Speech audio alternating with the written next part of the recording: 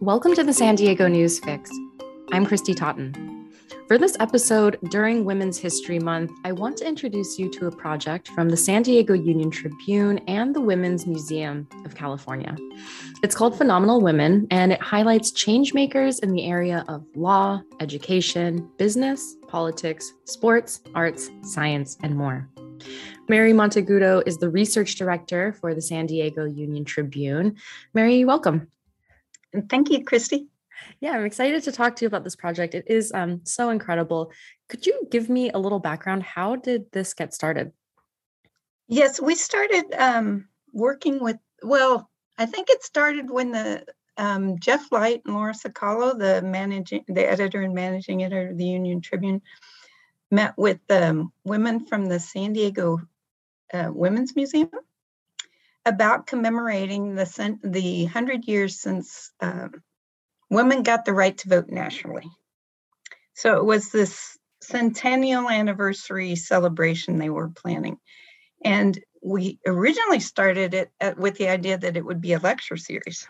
But that was in January of 2020. And by March, when we were thinking of launching it during Women's History Month, we couldn't go anywhere because of COVID. How did you pivot and what did it end up turning into? Well, we'd always kind of planned on, a companion piece, which would have been the celebration of women and their achievements in San Diego in the 100 years since the right to vote. We had a couple of meetings and we just decided not just to focus on the suffragettes, the women that fought for the right to vote, and not just to focus on political figures, but to look at women's achievements and because we felt that what the right to vote symbolized was power for women in the public arena. And because of that, we decided to broaden out the topic and deal with subject areas of medicine, science, education, athletes, creators and performers, artists, and others, as well as women in the political arena. I want to talk to you a little more about your process, but first, what are some highlights? It's really incredible. If you look at the homepage for this project, I mean, it's dozens, probably hundreds of women listed. You could tell me more about that, but what are some of the stories that stand out to you? Well, we started this back. Well, the first episode was published back in April of 2020, and we highlighted Charlotte Baker. Dr. Charlotte Baker, she was our medical pioneer. She was the first woman doctor licensed in San Diego, and she was also the suffragette. She actually got in a car and drove around the county drumming up support for votes for women, actually in 1911, because California was facing that vote then. And she was part of a group of women that got a bunch of men to vote to give them the franchise. So she was really the highlight. And it was kind of funny because we had our first meeting with the Women's History Museum and editors from the union and some of the writers in January. And we sat around talking about, well, who would our first person be? And I looked across the table and we said Dr. Charlotte Baker at the same time. So it was really kind of, a neat moment. And we had a lot of help then with the women from the museum, Felicia Shaw, the director, and Ann Holberg and Ann Hill, a historian who worked with us for coming up with this original list. There were so many women that it's really kind of hard to selecting who would go on the cover of each of these was a tough decision to make. When you look at the entire roster, how many of the women recognized are historical figures versus people, that are still with us today? I think most of them are women that are still with us today. There's something about working in the news business that people really like to focus on the latest thing. And also there are so many women to choose from in a contemporary women. I'd say maybe one or two women from the, depending on the subject. I tried to get at least one historical woman in every topic area. But sometimes that was a fight with not so much that people didn't believe they were important, but it was we had so much little space to recognize 100 years of women's achievement. And a lot of what I was focusing on my research was like the first woman in this field.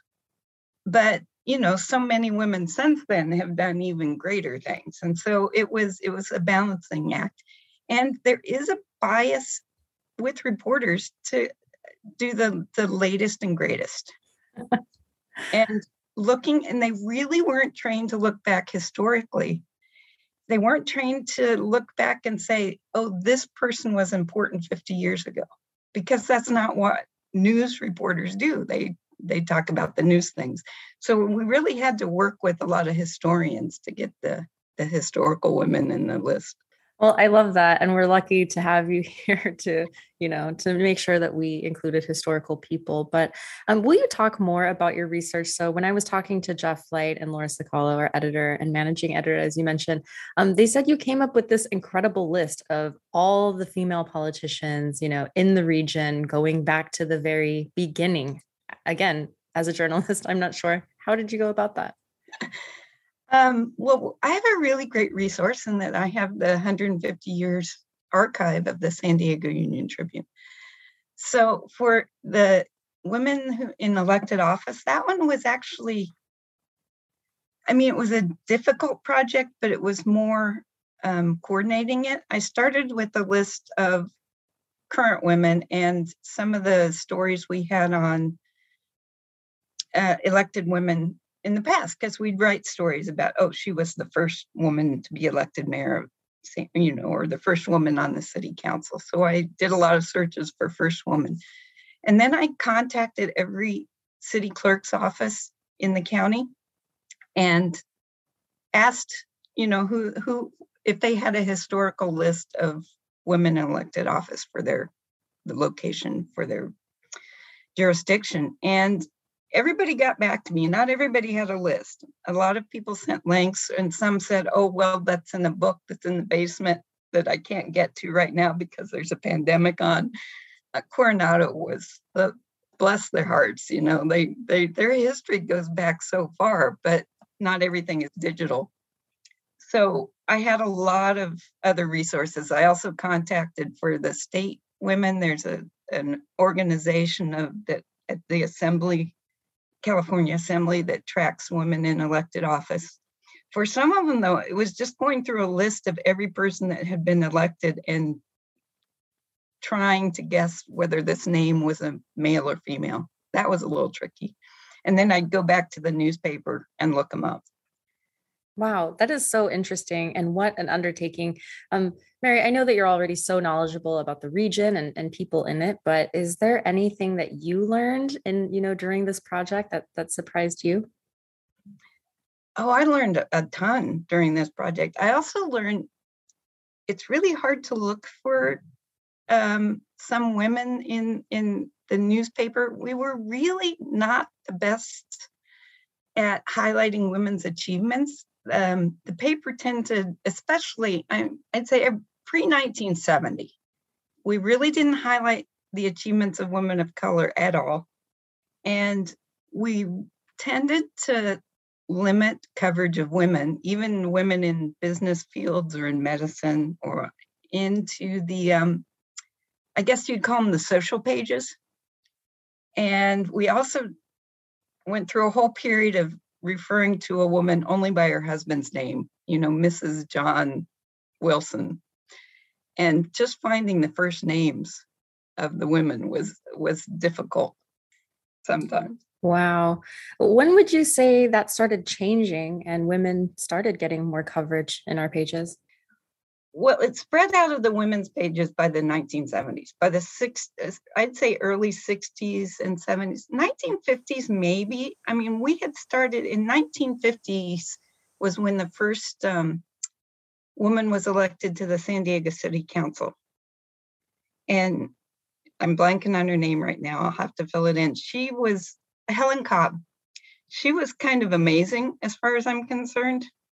And they called her a councilman because they didn't even, councilwoman wasn't a word, council member wasn't something that tripped off people's tongues back then.